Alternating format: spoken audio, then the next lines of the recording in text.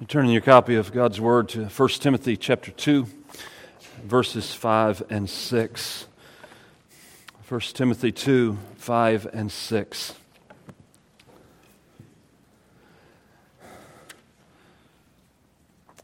Simple, straightforward, clear text.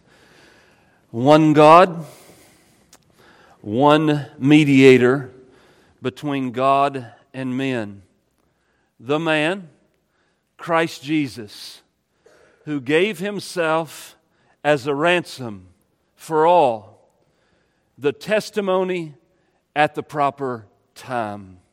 One God, one mediator stands between God and man. This is our text today. Pray that the Lord will bless the preaching of His Word. Now, as we look into these verses this morning, I want to understand that why it is such a tragedy to look to anything other than the Lord Jesus Christ Himself. It'd be blasphemous, actually, to look unto anyone else.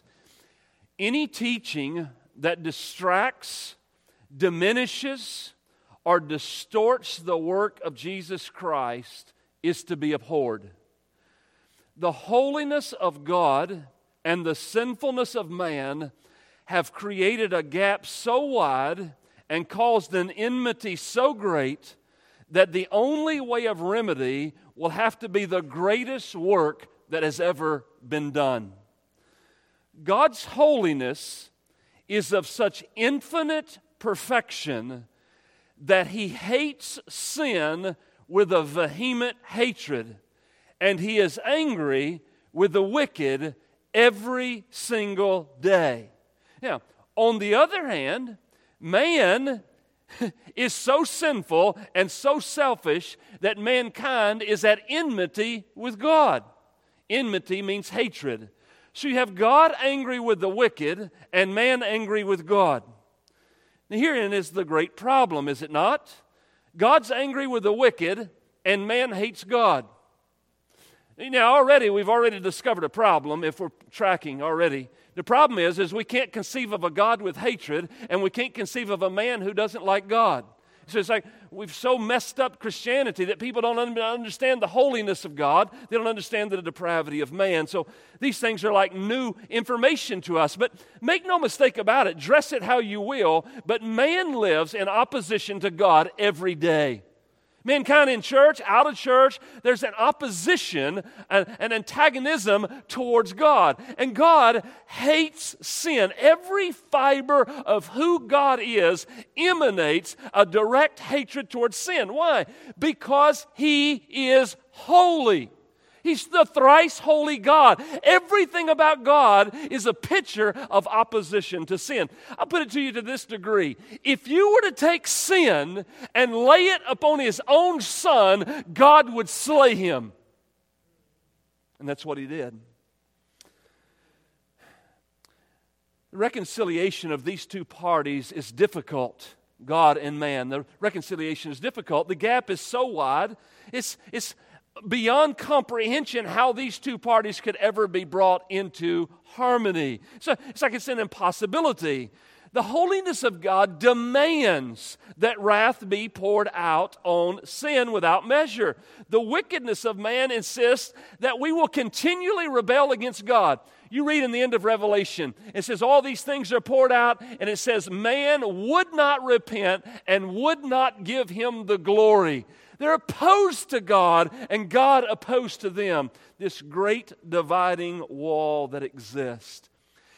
The staggering sinfulness of man is revealed when we look into how man functions over the years. You'll remember some of these things as we ponder them. You go all the way back to Genesis. Man is so opposed to the God of grace that all the way back in Genesis, they decide to build a tower where they can climb themselves up to God. Then you see in Exodus, they make a golden calf where they can form God in an image that they can deal with. Or they build high places. Or they seek to obey a law perfectly that they could never obey. They pray, or in our day, you want something more modern? People pray to Mary, hopefully that Mary would go talk to Father God and He would listen to Mary because He won't listen to us. So we get someone else to pray for us. And many in the country of Mexico and across the world pray to dead saints, hoping dead saints might intercede for them. Many in our day here in America give money. They write a check, give some money, and hopefully God would be pleased with the money that they gave. There are people that join churches that God might have favor or somehow overlook their sin just because they're a member of a church. Or there are many who seek simply to have their good works gain credit with God because we did some good things and we helped some people out, and surely my good will outweigh my bad. Here's the problem in all of that. We're unwilling to simply trust the finished work of Christ. We always want to do something to gain favor, or we want to do something because we don't like being indebted into someone else. You see that all the time. Here's a couple of problems we'll list. Now, this doesn't work this way every time, but these illustrations are true, but they bring out kind of the nature of man. So I go around at Christmas time and I try to share the gospel with people. I give them things and share the gospel with them. So I go to one place and I share the gospel with this person, and when I get done sharing the gospel, you know what they do? They give me a free gift. I'm like, look, this isn't a carnival. It doesn't work that way, but I give the gospel, they give me a gift. I go to the coffee store. I share the gospel with the owner. He gives me a free cup of coffee. I go to the bicycle store. I give them the gospel. They give me a free hat and a free t-shirt. The gospel doesn't work like that. It's not like God did something, you do something to give something back, or you can gain credit. It does not work that way. The gospel is all of grace. God gives, God saves, God redeems, God reconciles, and you believe what He did. In our society in modern day America, we cannot conceive of a God with wrath, a God with holiness, or a God with justice. The problem is too many people have listened to Oprah and Dr. Phil for too long, and they have not read the Bible and understood who God is as He has defined Himself to be. And then, on top of not understanding a holy God, we cannot comprehend the depth of man's depravity. We can't understand the depth of the depravity of the human heart. You just don't understand how wide this gap is between holiness and wickedness. This gap is so wide, it's wider than the Grand Canyon. Blinded eyes are unwilling to see that the Son of God is the only substitute for sinners. In our generation, we have a sentimental view of God. We cannot comprehend a God who would pour out wrath on His own Son, much less comprehend a God who might pour out wrath on me. We can't comprehend a God like that. And then people will say something like this: that's not my God. That's not the God I believe in. Well, you should read the Bible, because how He defines Himself to be is who He is, whether you feel that's right or not. This is who God is in Scripture. Following rules and going through motions is much more appealing to the flesh than what the gospel teaches. We'd rather do something, gain credit, take some credit for something I do. Now, let's look at this text. Hopefully you got a little bit of the gist of the distance between God and man. Let's look at this. In 1 Timothy 2, verse 5, one God. The Greek text says, for one God. There's not even a verb here. One God. So let me give you a little historical application from the Bible. There's only one.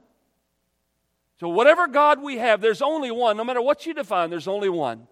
Deuteronomy chapter 6, verse 4 says, hear, O Israel, the Lord our God, the Lord is one. This is the revelation of God's word to us. We at least know this: there is only one God. You say, well, there's God, and then there's Allah, and then there's Buddha, and then there's Hare Krishna, and then there's Joseph Smith. And there may be all of those things, but there's only one God. Just one. In Isaiah 45, verse 5 and 6, He says, I am the Lord, and there is no other. There's not another one. Besides me, there is no God. he goes on to say, I equip you, though you do not know me, that people may know from the rising of the sun and from the west, there is none beside me. I am the Lord, and there is no other. And also in Isaiah, in chapter 46, verse 9 and 10, just pick up verse 9, he says, for I am God, and there is no other. I am God, and there is none like me. Now, we at least have tried to establish the oneness of God. Now, we observe just a couple of things to keep in mind. This one God that we're talking about is holy. You have to understand that. You can't define or make up some other type of God. The one thing that stands out as the foundational understanding of the Bible is that God is holy, holy, holy. What does holy mean? Other than sin, opposed to sin, against sin, diametrically against all sinfulness, set apart, unlike any other, in a category all by himself, one God. This one God hates sin. It's a revelation for some of us and for the world. God actually has hatred. He has hatred for sin. Everything that makes God God is opposition to sinfulness. God's judgment comes upon sin. It gets poured out upon sin. There's no sin in heaven. There'll never be sin in heaven because God hates sin. And so He takes sin and sinners and pushes them all into another location called hell. The one God is angry, and Psalms 7:11 says that God is angry with the wicked every single day. Some of you think sometimes you see events and things happening in our own community or in the world, and you say, why doesn't God do something? Why doesn't God do something? Why doesn't God do something? God hates sin. Nobody's getting off. Nobody's going to escape God's judgment. Everything is going to come to fruition on the final day, the day of the Lord. Nobody gets away here. God's justice reigns because He hates sin. Think about these things, just some biblical history. This one God, when the angels rebelled, He cast them out of heaven immediately. He hates sin. You think about the ancient world and all these people around the globe, and they would not give God the glory. He says to Noah, build a boat. And in that boat was the only way to be saved. Everybody outside of the boat was drowned on that judgment day. Only 8 people survived.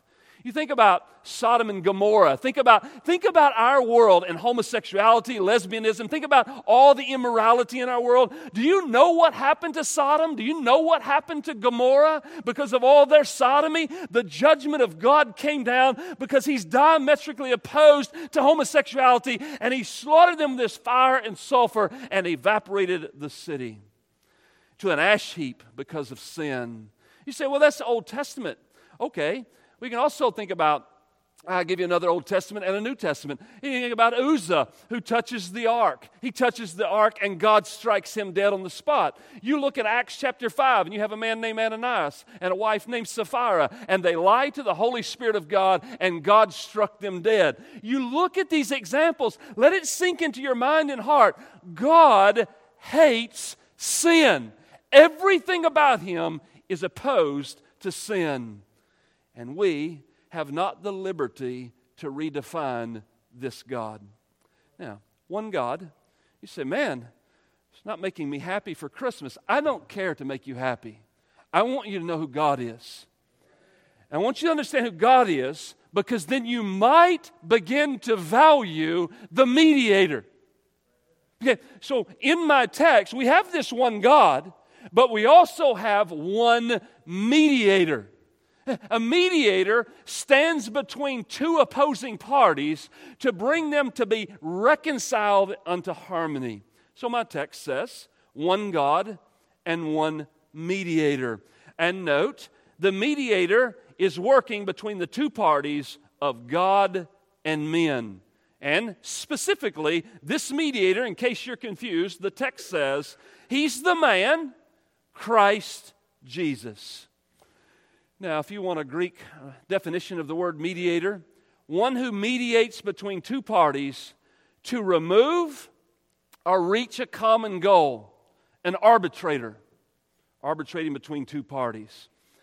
Thomas Watson said it this way: one that makes up the breach between two disagreeing parties.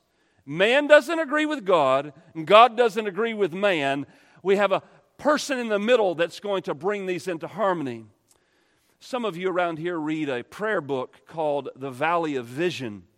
And in the middle of that prayer book, there's this helpful line, and it says this: when deity and humanity were infinitely apart. So make no mistake about this. The gap between a holy God and sinful man is infinite. You look at the Grand Canyon, you might entertain the engineering idea of how to build a bridge. You might entertain the idea of how to create an airplane to fly over to the other side. You may be as goofy as somebody like Evel Knievel and try to jump something on your motorcycle. But you understand that gap is really wide. This gap is infinite. You can't measure how wide it is between God and man. Job asked the question. It's a good question. He uses the word, in the ESV, uses the word umpire. Other translations would use the word mediator. King James uses the word daysman.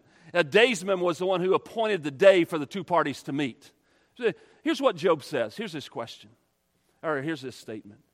Job says, "For he is not a man as I am, that I may answer him, that we may go to court together," right?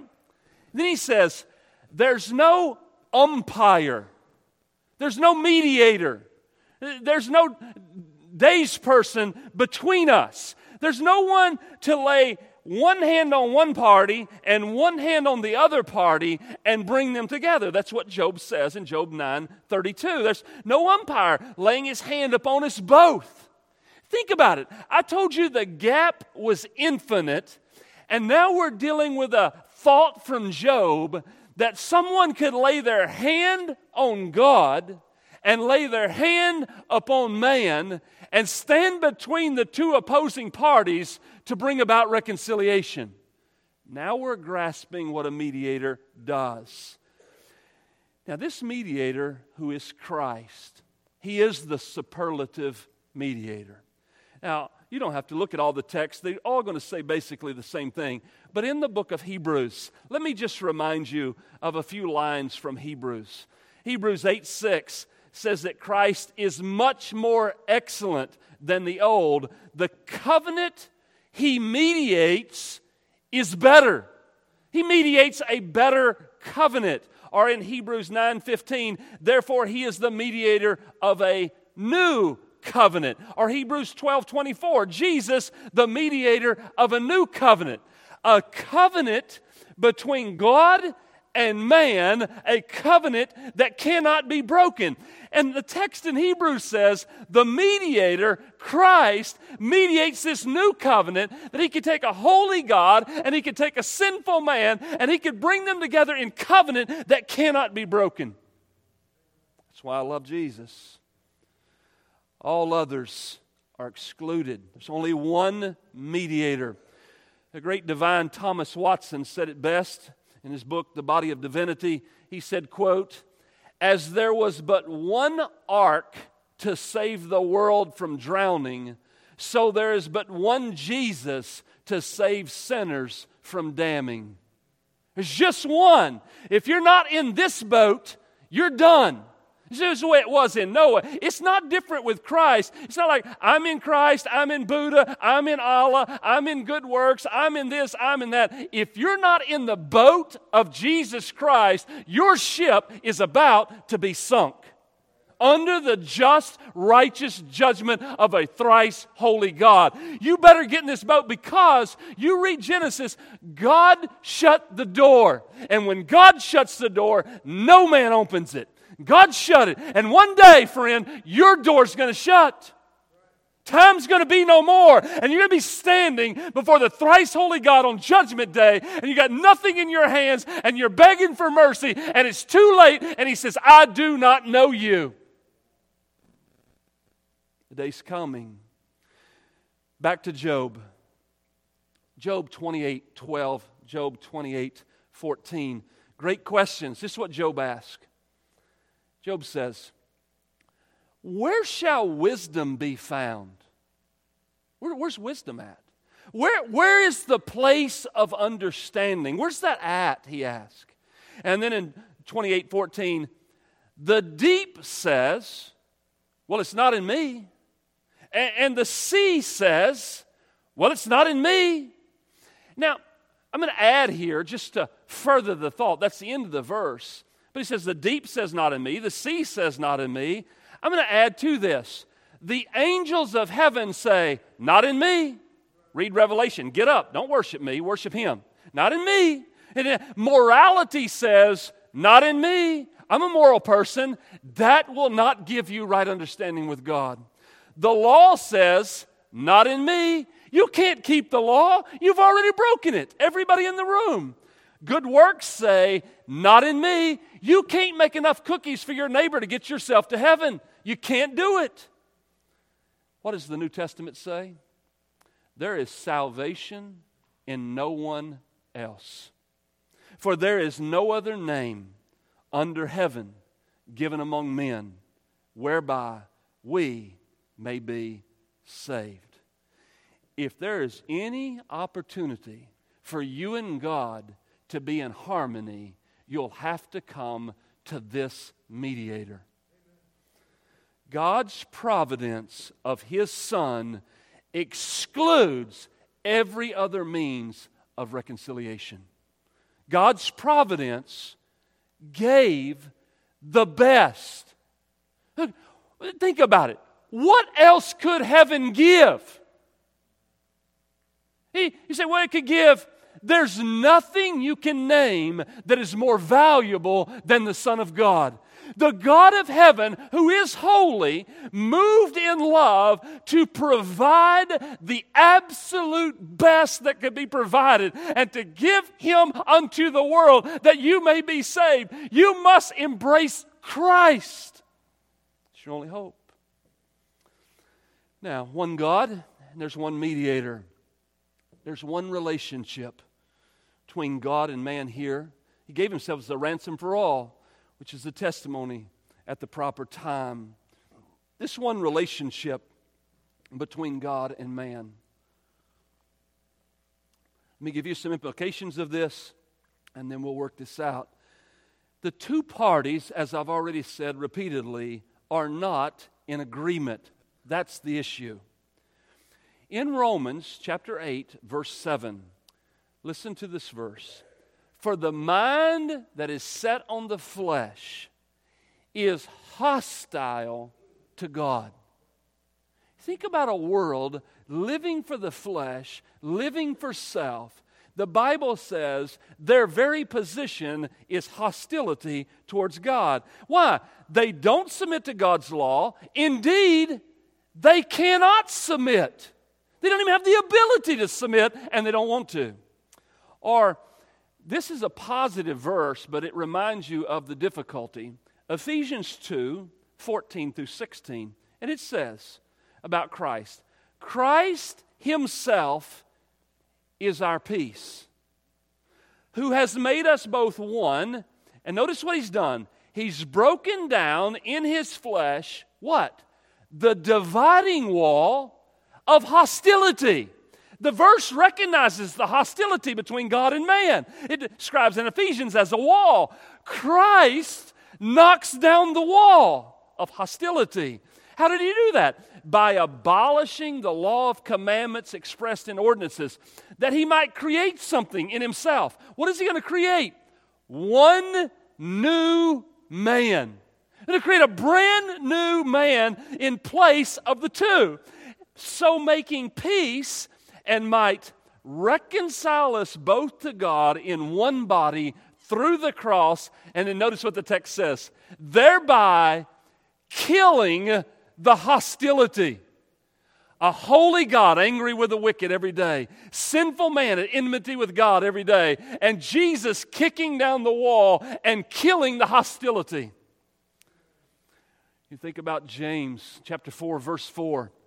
He says, you adulterous people, do you not know that friendship with the world is enmity with God? This is a problem in the church as well as in the world. You got all these religious people trying to hang on to both rims. I want to have God where I can go to heaven. I want to have the world where I can satisfy my flesh. Do you not understand to try to maintain friendship with the world is a direct attack upon the living God? Friendship with the world is enmity with God. If you wish, whoever wishes to be a friend of the world makes himself the enemy of God. Now hang on to the world. You've stated your line. You've drawn the line. You've stepped on this side and said, I'm against God. That's what James is saying. Make no mistake, there has been an offense. The offense is found in the way that man has responded or not responded to God. The offense is when man redefines God by creating a God that fits his own fleshly agenda. Now, when we give more honor to idols than to God, it is an offense. Now, notice the offender is man. Man made the golden calf. Man built the high places.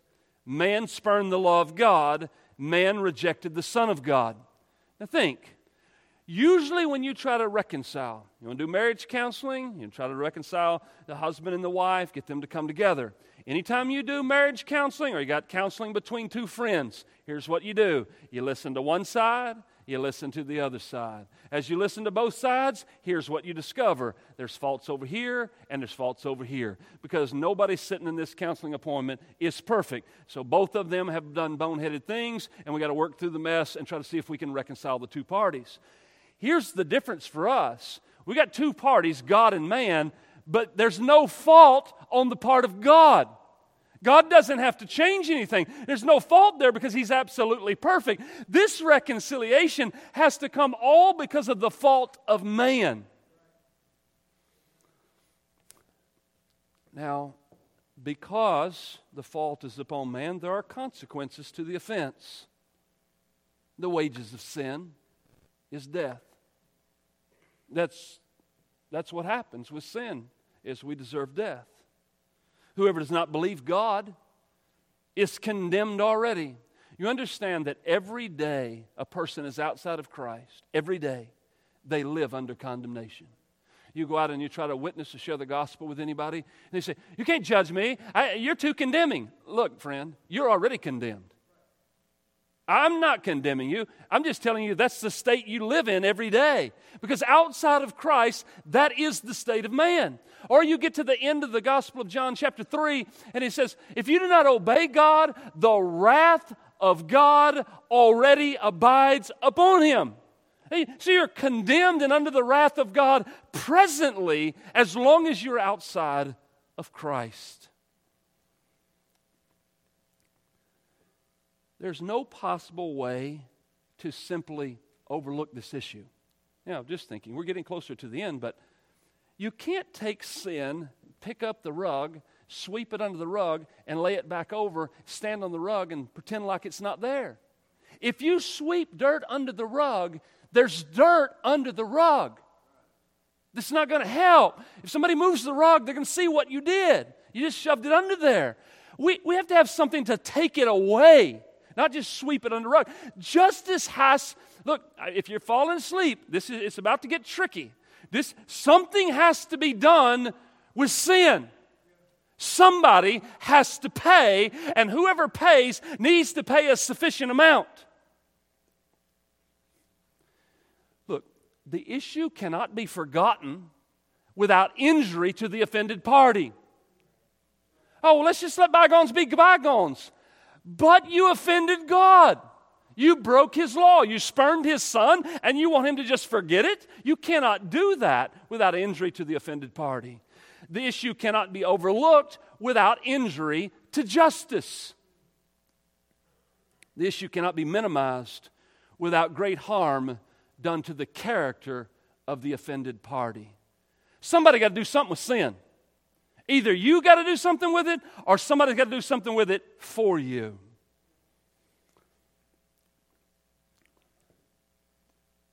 Here's where the gospel gets tricky.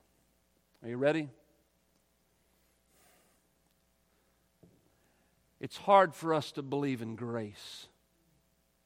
That God can forgive a wicked sinner and let them go free. You say, it's not fair. You want an example? 18 years ago, December 18th, 2004, the guy that I raced motocross with, James Kukovats, 18-year-old kid, going down Interstate 20 to see his mama for Christmas. This Bible here on the table, you can look at the big front of it. It's written an inscription in memory of him. Young boy just going home to see his mama for Christmas. And some goofhead, lost ignoramus decides that beer is a good option and he gets drunk. And he comes across the interstate and he hits my friend head on and kills him. And I have to stand there over James Kukovats' casket and look his father Douglas in the eye and preach this gospel.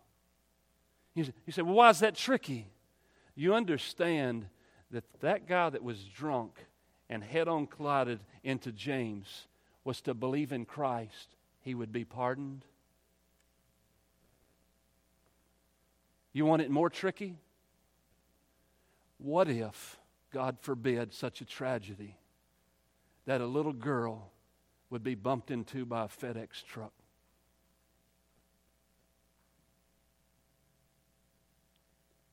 I'm afraid she's going to tell her daddy, whatever the case may be.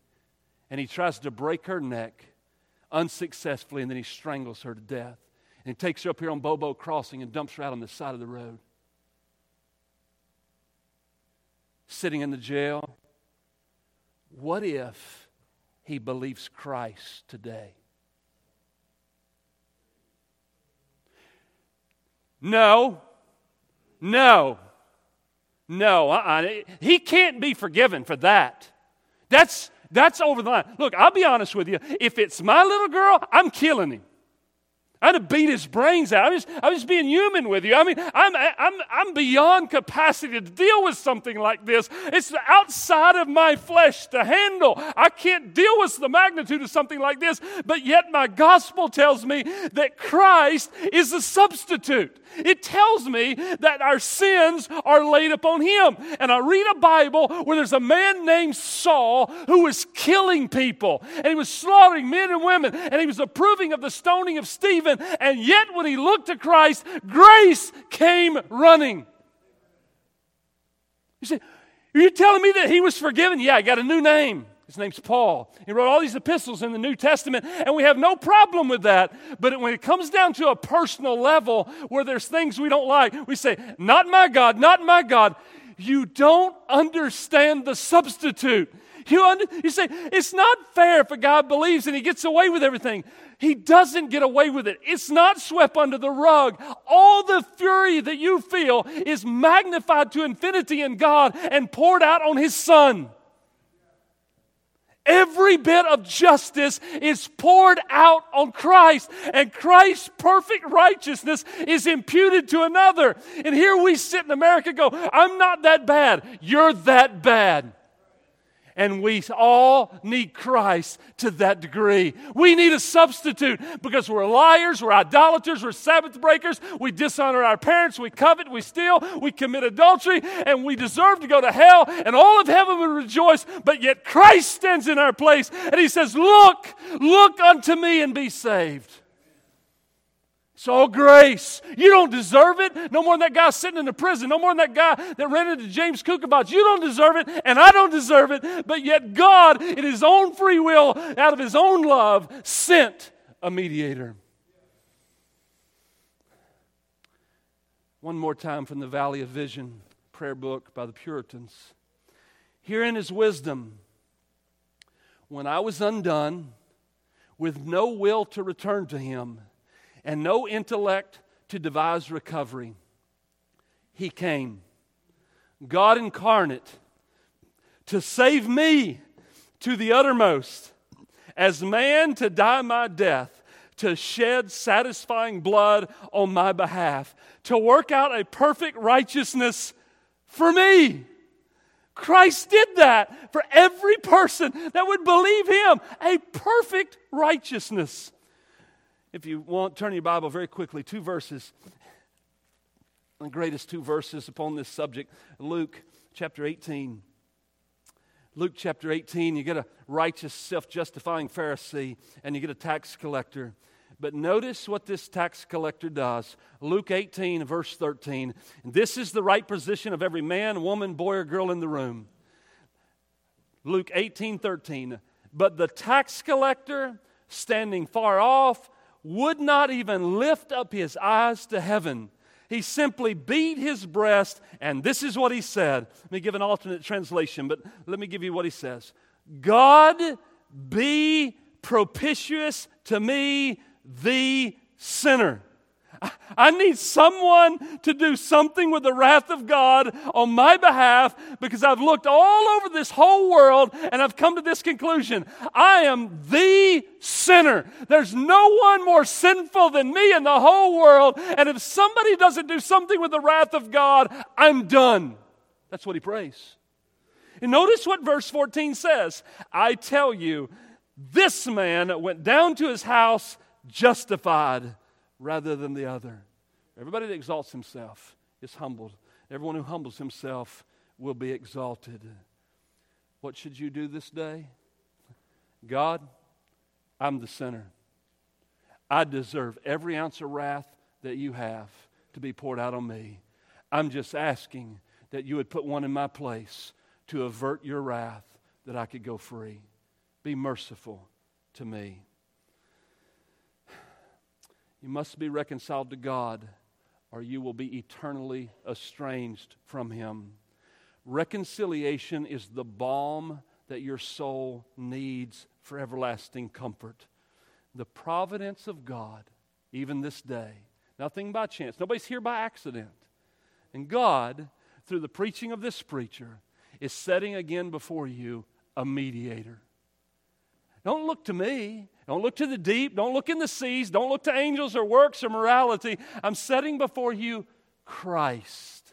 And everybody in this room who's Christian, oh, happy day. You're on your way to heaven. That's where you're going. And you're going to heaven, and you're going in peace. Why? Because you have a mediator who's already pledged your case, and you get to walk into the eternal realms of glory and be with Him forevermore. If you're outside of Christ, you're one day closer to hell. And one day, you will suffer the wrath of God for all of eternity. Oh, that you would look to the mediator. Brother Jeff Crago, come and lead us in a closing word this morning.